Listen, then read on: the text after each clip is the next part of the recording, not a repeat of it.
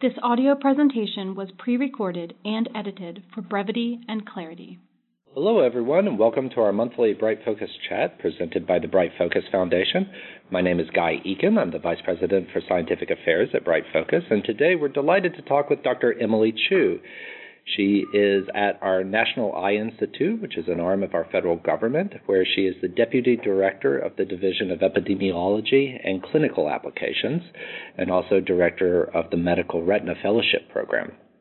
So in this capacity, Dr. Chu has extensive experience in designing and implementing clinical trials at the NIH Clinical Center. So in particular, she's the study chair for the Age-Related Eye Disease Study, or AREDS. This is a topic we talk about frequently on our Bright Focus chats, and as many of you know, the AREDS vitamins are very often prescribed for dry AMD. So Dr. Chu and her group have been leaders in giving us the data that leads us to the confidence in saying that these vitamins work. So Dr. Chu, we're grateful to have you join the call today, and I'd like to give you a chance to, did I miss anything in the introduction? So did I get it? Well, thank you very much for having me. You got it right on. Thank you so much. It's a pleasure to be here.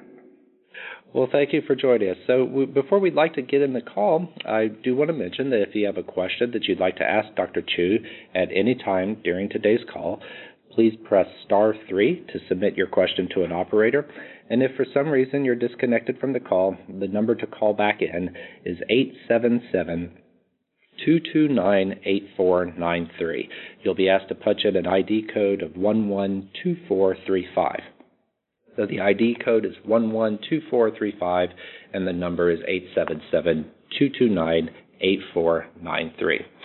And really quickly, before we get started, we'd like to take a moment to poll the listeners today on a couple questions that'll help us use these chats and plan other resources for the future. And the question I'd like to ask right now is very simple. Have you ever had a dilated eye exam? And so if your answer is yes, could you press 1? And if the answer is no, could you press 2? And press 3 if you're not sure or if you don't know what a dilated eye exam is. So that's 1 if your answer is yes, 2 if the answer is no, or 3 if you're just not sure what a dilated eye exam is.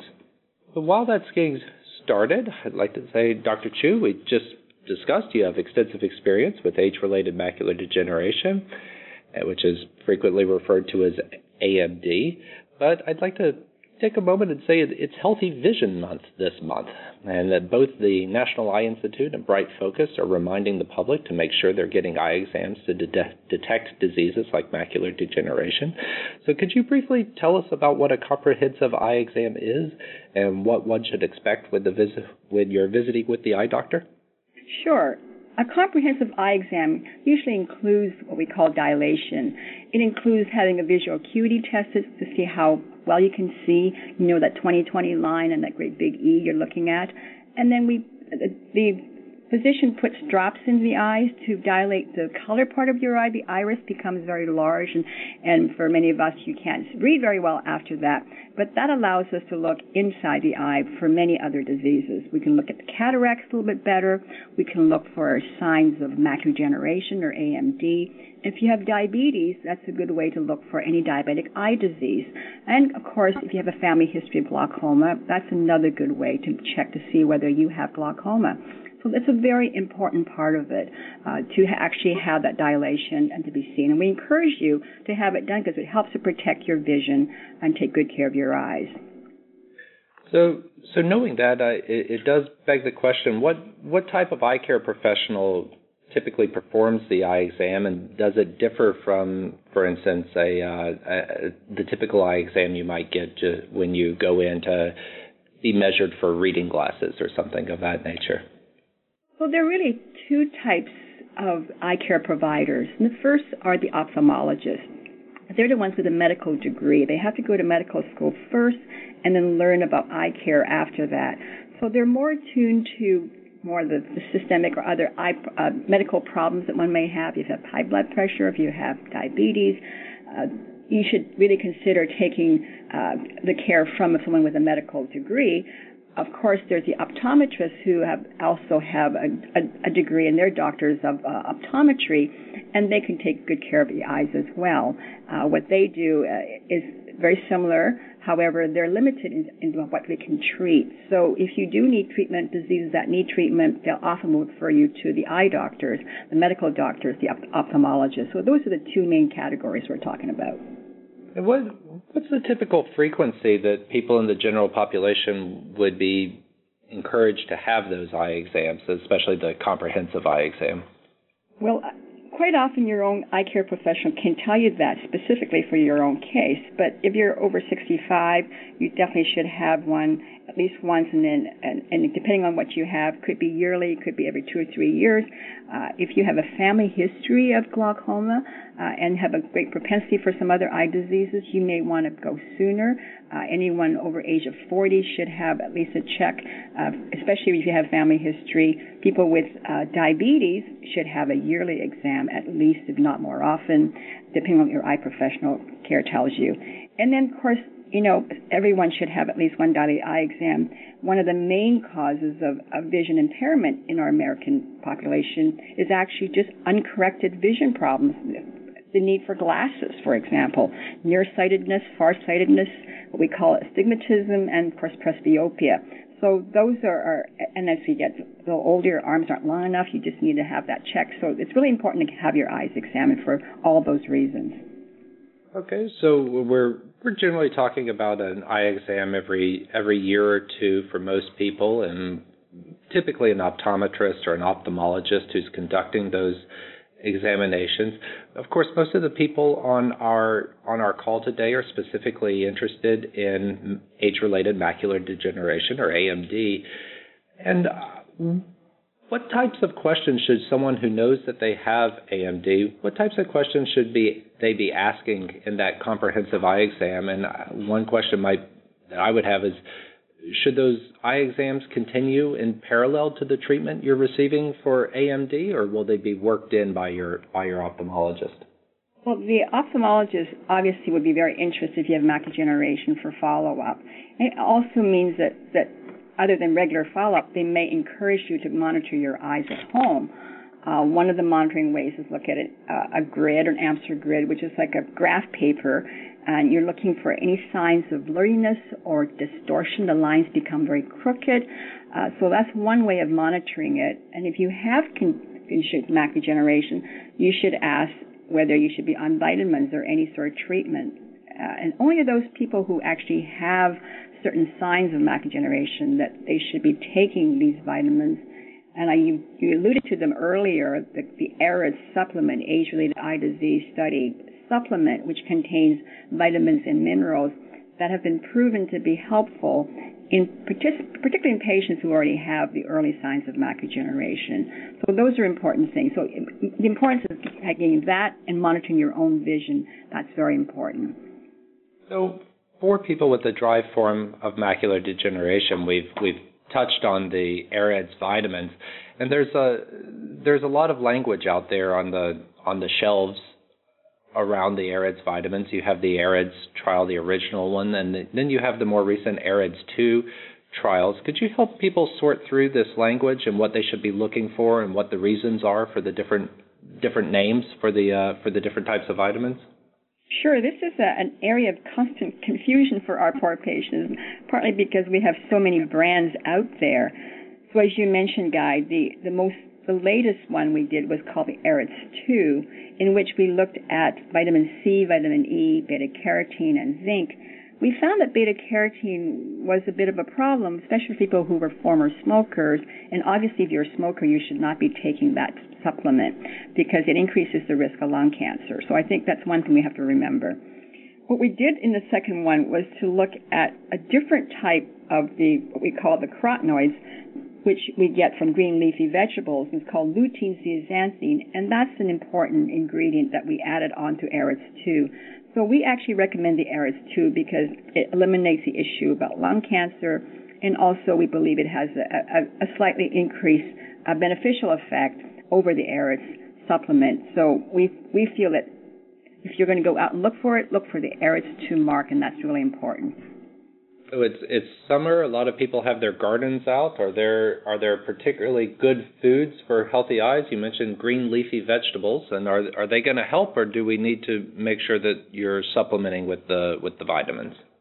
Well, supplementing with the vitamin is vital. You have to continue with that. Nothing else can give you that much in terms of the ingredients, like all the vitamins you get. You cannot possibly eat that much.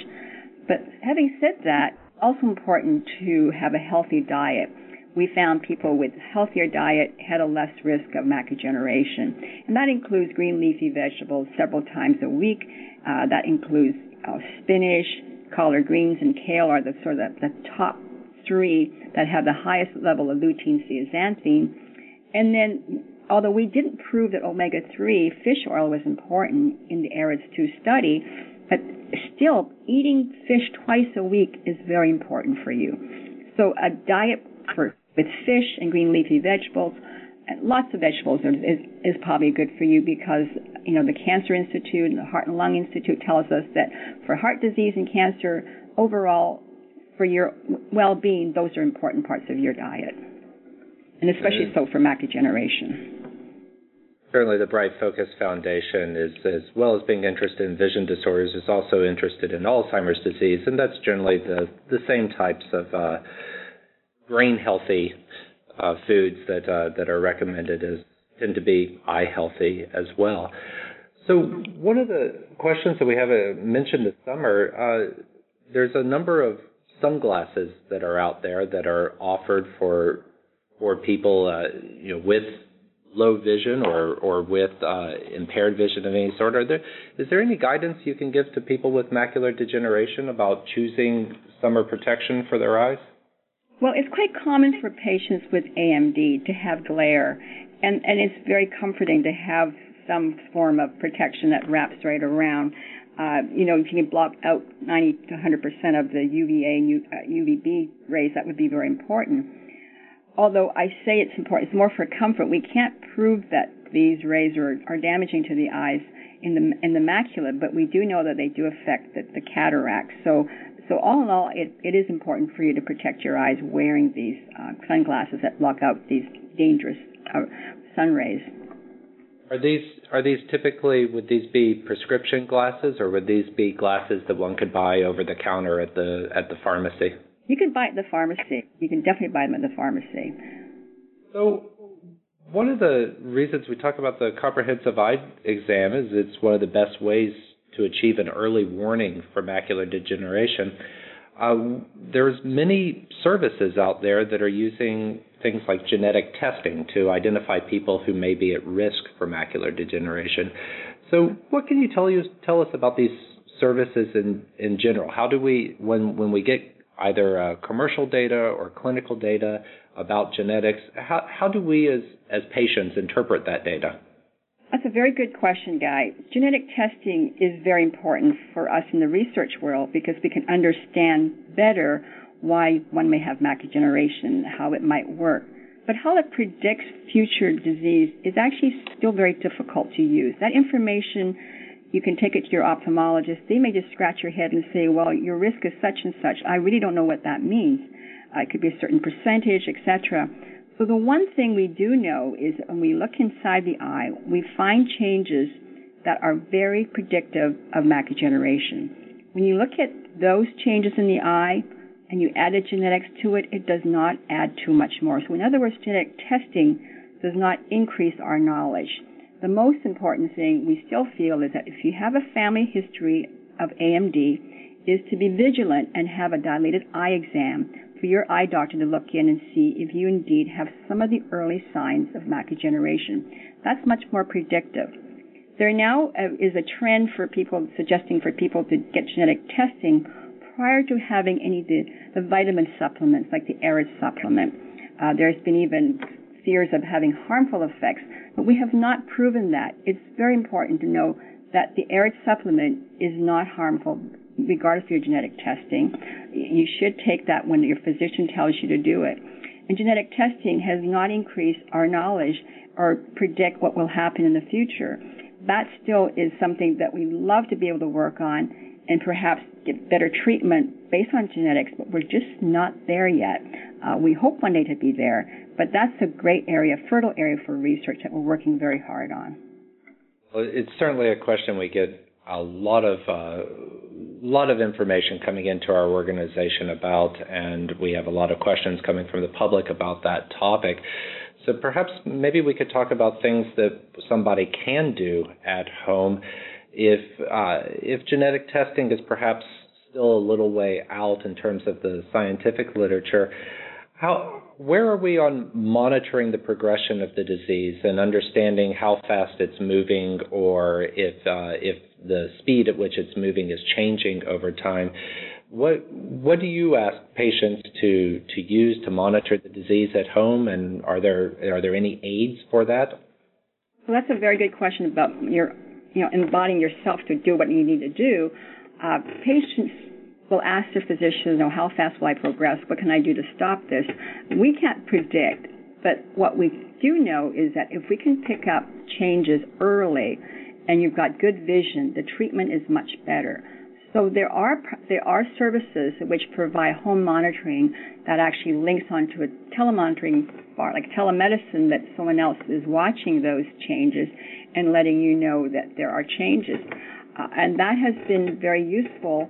In our hands, we've done a study in which we show patients given this monitor, they were able to pick up the disease of wet form macular degeneration earlier and with better vision. And that really gives you a better chance of preserving what you have. So that's very important. So that's for people picking up early changes for the wet form macular degeneration. For those of you who already have macular degeneration in one eye and have been treated, another way to look at that is with that graph paper I discussed, the AMSUR grid, and just perhaps even just monitoring, covering one eye then the other to see if there's any differences over time. That would bring you in early to see the doctor. There are now other, there's actually even an app on your iPhone which can be used to test visual acuity that's also monitored remotely as well. That's being investigated to really pick up any changes, especially if you've had treatment in macular degeneration. So there are various ways of doing that you can look at. The other thing you can do for yourself, as I already mentioned, is to keep a healthy diet and to live healthy. Exercise, keep your cholesterol low, reduce your blood pressure. All those things are really important. We know that people who have increased body mass index or a little bit more overweight may have a higher risk. So keep good, healthy habits. This is very important for your eyes as well as for your heart and your brain. Well, thank you. And as a reminder to everyone, you can briefly leave the call and ask a question by pressing *3 to submit the question to an operator. If for some reason you're disconnected, then call in at 877-229-8493, and there's an ID code to punch in. That's 112435. I should say, if you're frantically trying to write down things that Dr. Chu is saying, don't worry about that. We will be posting a transcript of this conversation and all our Bright Focus chats on the Bright Focus website. If you give us about a week, we'll get that up. And if you don't tend to use our website, then you're more than welcome. We encourage you to call in at 1-800-437-2423. That number again is 1-800-437-2423. And we can send you a copy of that transcript as long as some of the other information we have, such as other chat transcripts. We have literature about questions to ask your eye doctor, as well as some of the literature about the at-home monitoring devices that Dr. Chu just mentioned. So we do have questions that are coming in, and right before we get to those questions, we'd like to run the next poll that we have. And so if you'd be willing to bear with us for a moment, the question is quite simply, how frequently do you have your eyes checked? So if you have had an eye exam every 1 to 2 years or more frequently, please press 1. Press 2 if you are having eye exams every 3 years or more. And press 3 if you've never had an eye exam and perhaps you're on the phone for another person. So again, that's every 1 to 2 years, press 1. Press 2 if your eye exam has been 3 years or more, and 3 if you've never had an eye exam. So let's turn to the questions, and of course we'll address as many of the questions as we can in the course of the conversation. If there are some questions that aren't covered during this particular chat, then we'll try to get them covered in a future chat or work them into the conversation in another way. So one of our first questions is Rebecca from Alabama has a question about progression of AMD while on the vitamin supplements.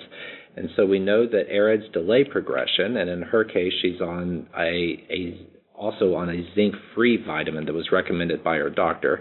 But in general, how do we measure whether AMD progression is slowed, and what should the average person's expectation be for their vision while on these vitamins? Well, the AREDS supplement is an interesting set of vitamins because it does not really improve your vision. It will slow down the progression, which is difficult for you to measure. You'd have to go into the eye doctor to see where things are. You won't be symptomatic. You won't, in fact, improve. But what it does do is reduce the risk of developing the more severe end of disease. In other words, it would prevent you from going into the more vision impaired type. So that part is good. It doesn't really change you from going from one step to the other. So clearly this is something your doctor has to work with you, but it is an important vitamin because of the fact that we can reduce the risk of approximately 300,000 people if you take it for 5 years. So it really is an important aspect, and I think you'd have to trust with your doctor as to how that will be going and not look for actual improvements in vision, but to know that this is going to prevent you from getting worse.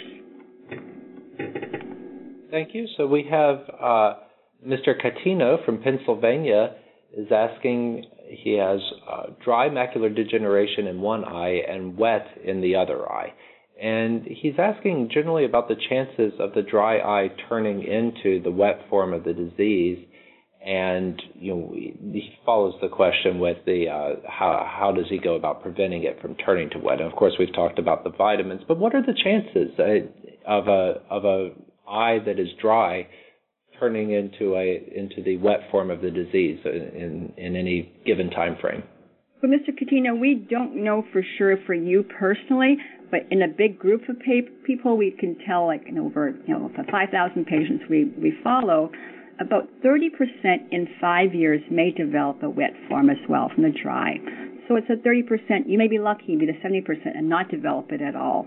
What you can do is to monitor your eye, either with the home monitoring type or with the grid, and look for changes. Early changes will get you into the doctor, and they can treat you much earlier. The wet form is quite treatable, and people can improve their vision, and 90% maintain what they have. So that's the good part about that aspect of the disease. Oh, well, thank you so much. Michael from New York is seeing some flashes of light in front of him that dissipate within 20 seconds and describes them as looking like the Milky Way. Is that something that is common to macular degeneration, or is that potentially something that might be another condition going on with his eyesight? Well, Michael, I think you should have your eye doctor look at your eye, have it dilated to look for vitreous separation. That's a jelly part of the eye that separates from the retina, which is quite common, and it causes what we call floaters, and the vitreous separation is a normal part of growing up, actually, and so it may not be dangerous, but the only dangerous part is that it can cause a retinal detachment. So if you have those flashes of light that are sudden and you have lots of floaters, you should see an eye care provider as soon as possible to make sure you don't have retinal detachment. And it's not part of the macular degeneration. I hope that helps. Thank you. So we have two questions that are quite the same. So Joanne from Wisconsin and Mr. Burton from California, both asking about zeaxanthine and lutein as a supplement, possibly in addition to the AREDS 2 formulation. So taken outside of AREDS 2, which already, of course, has both these vitamins in it, taken outside of AREDS 2, is there any benefit, or is there any general medical knowledge about benefits that might be had by taking additional lutein or zeaxanthine? When we studied lutein zeaxanthine, we felt that this is a good dose and maybe as much as you need, because when we did different doses, we found that this elevated your blood level to a certain degree, and this was sufficient to really make a difference.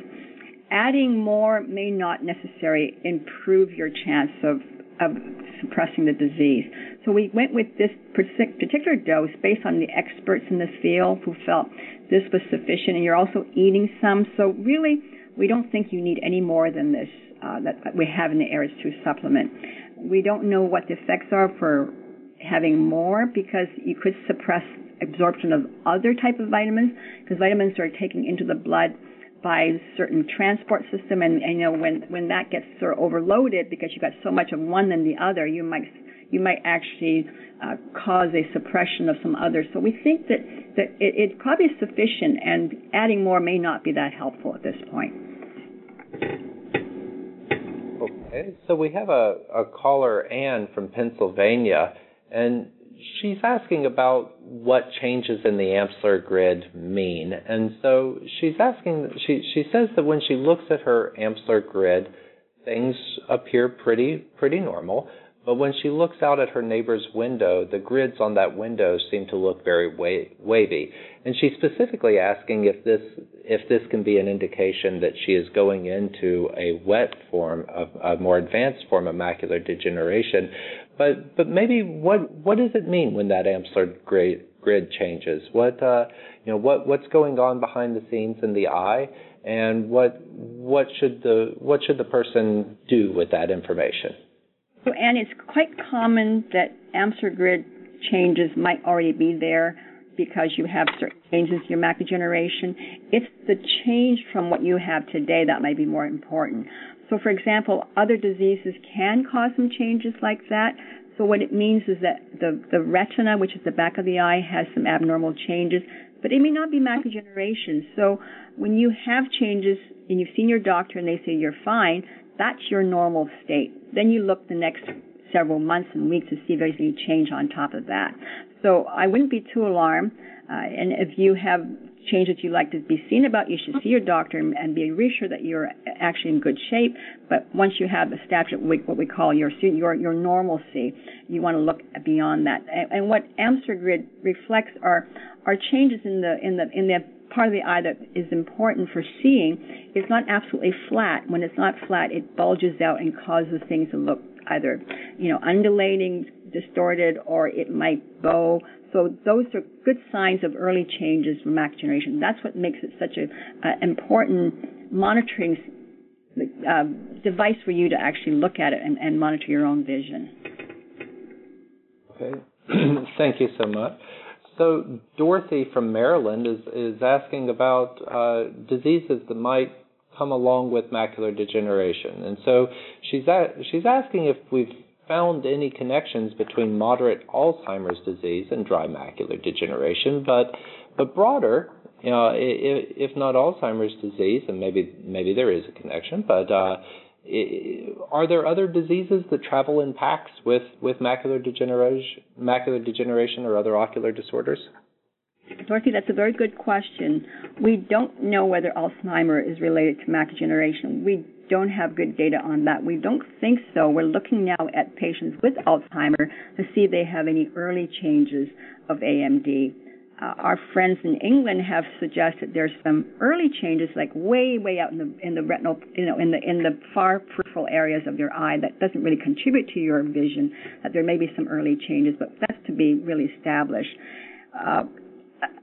Macular degeneration occurs. The biggest risk factor is age, and as you age, you get cataracts. So that's part of sometimes the package. They're probably not related, and in particular, people are concerned about cataract surgery, whether that instigates more macular degeneration.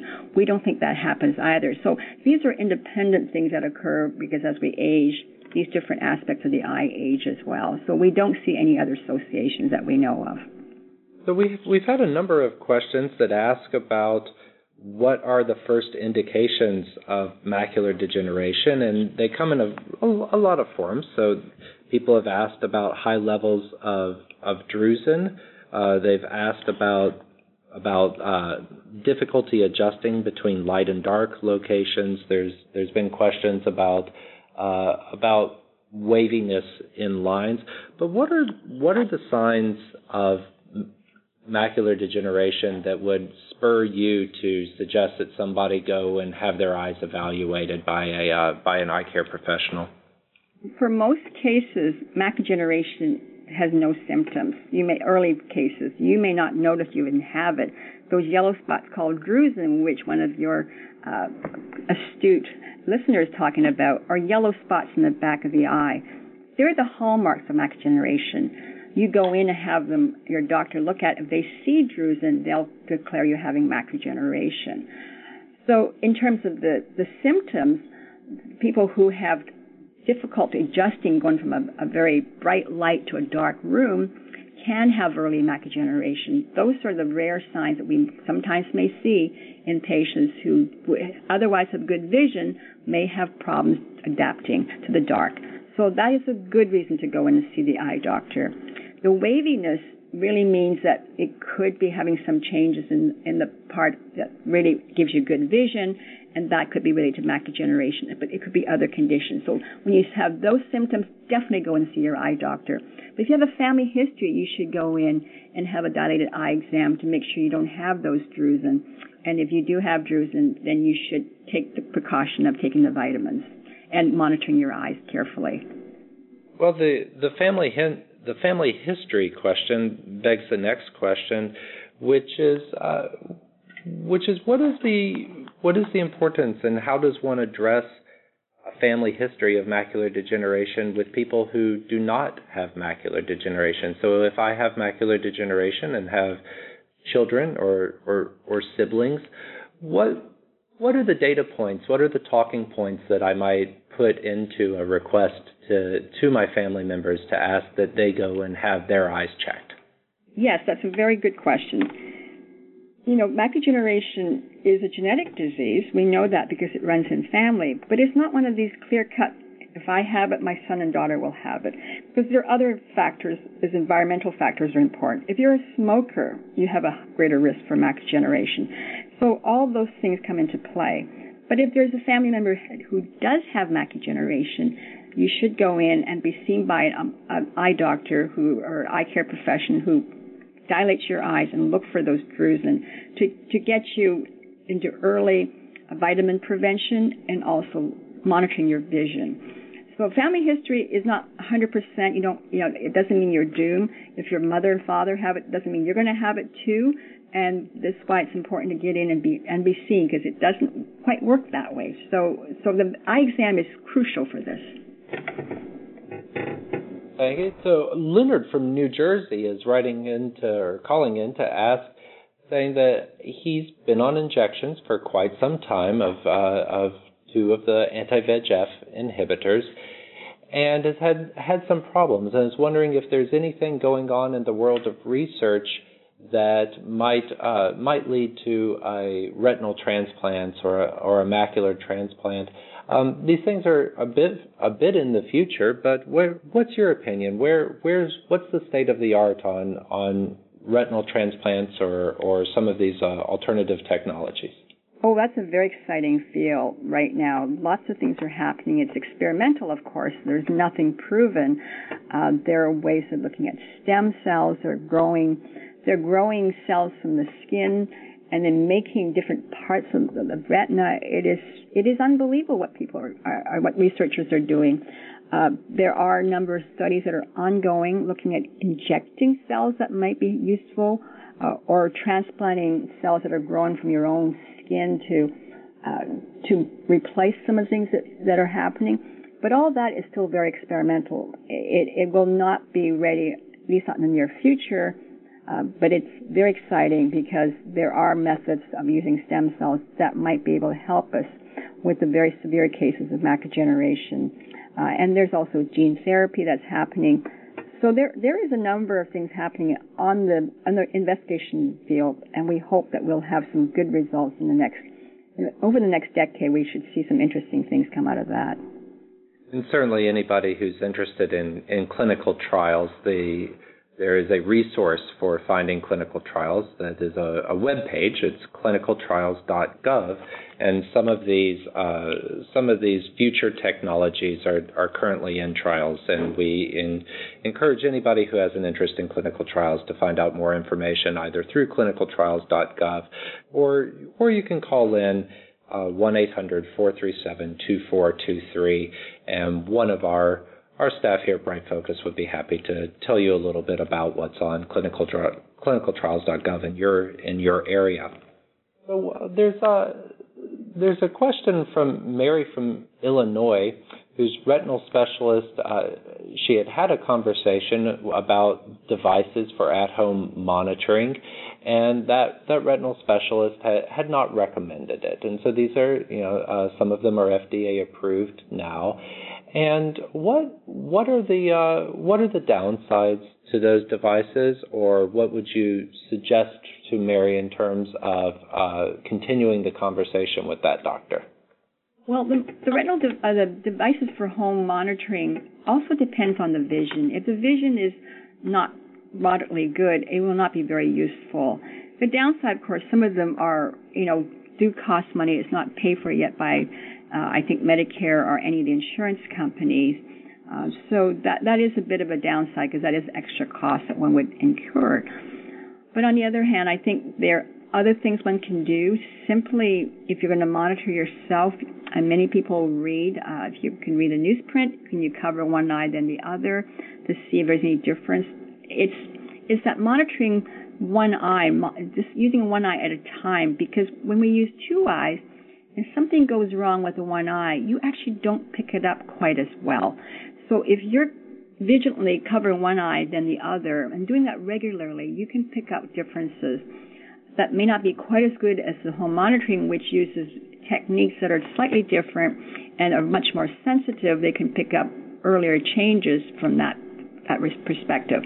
But sometimes some people cannot use the monitoring device for various reasons, and so it's not for everyone, that's for sure. Well, thank you for clearing that up.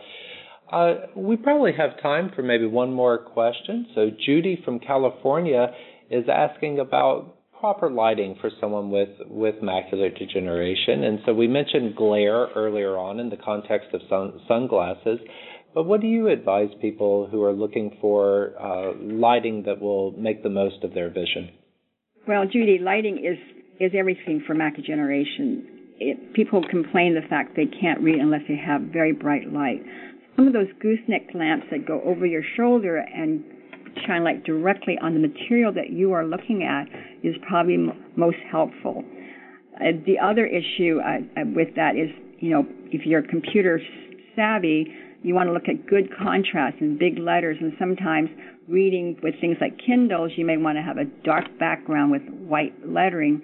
Maximizing that contrast is important, and also maximizing the light to as much as you can tolerate without getting glare is also important. Those will help you to really function well, even with macular degeneration that decreases your vision. Well, to Judy and everyone else, we want to thank you so much for participating in the conversation today, and especially to Dr. Chu. We certainly want to thank you for taking the time to speak with us. And I want to remind everyone that within about a week, we'll be posting a recording of this call as well as a transcript of the call on our website. You can listen to and download past chats on iTunes or SoundCloud, or you can call in 1-800-437-2423 to order a print transcript. So our next chat will be, of course, next month, and the topic that we'll be considering is what you need to know about wet macular degeneration. So looking at wet macular degeneration specifically. And we encourage you to register and submit questions in advance, and we'll certainly be sending anyone who registered today, we'll be sending you a reminder email. So, in fact, you can register for the June chat right now and request free materials from Bright Focus for yourself, for your loved ones. And I mentioned earlier our top 5 questions to ask your eye doctor or some of the other publications that we offer. So to do so, you can call Bright Focus at 1-800-437-2423 or by visiting our website at brightfocus.org. That's O-R-G. And, of course, if you want to stay online after the call, you can leave a message after this call concludes. So again, thank you to everyone for joining us today, and to you, Dr. Chu, for providing your expertise. Absolutely. And if you'd like to leave a comment after the call, just stay on the line. Thanks from all of us at Bright Focus, and have a great day. The information provided in this recording is a public service of Bright Focus Foundation and is not intended to constitute medical advice. Please consult your physician for personalized medical, dietary, and/or exercise advice. Any medications or supplements should only be taken under medical supervision.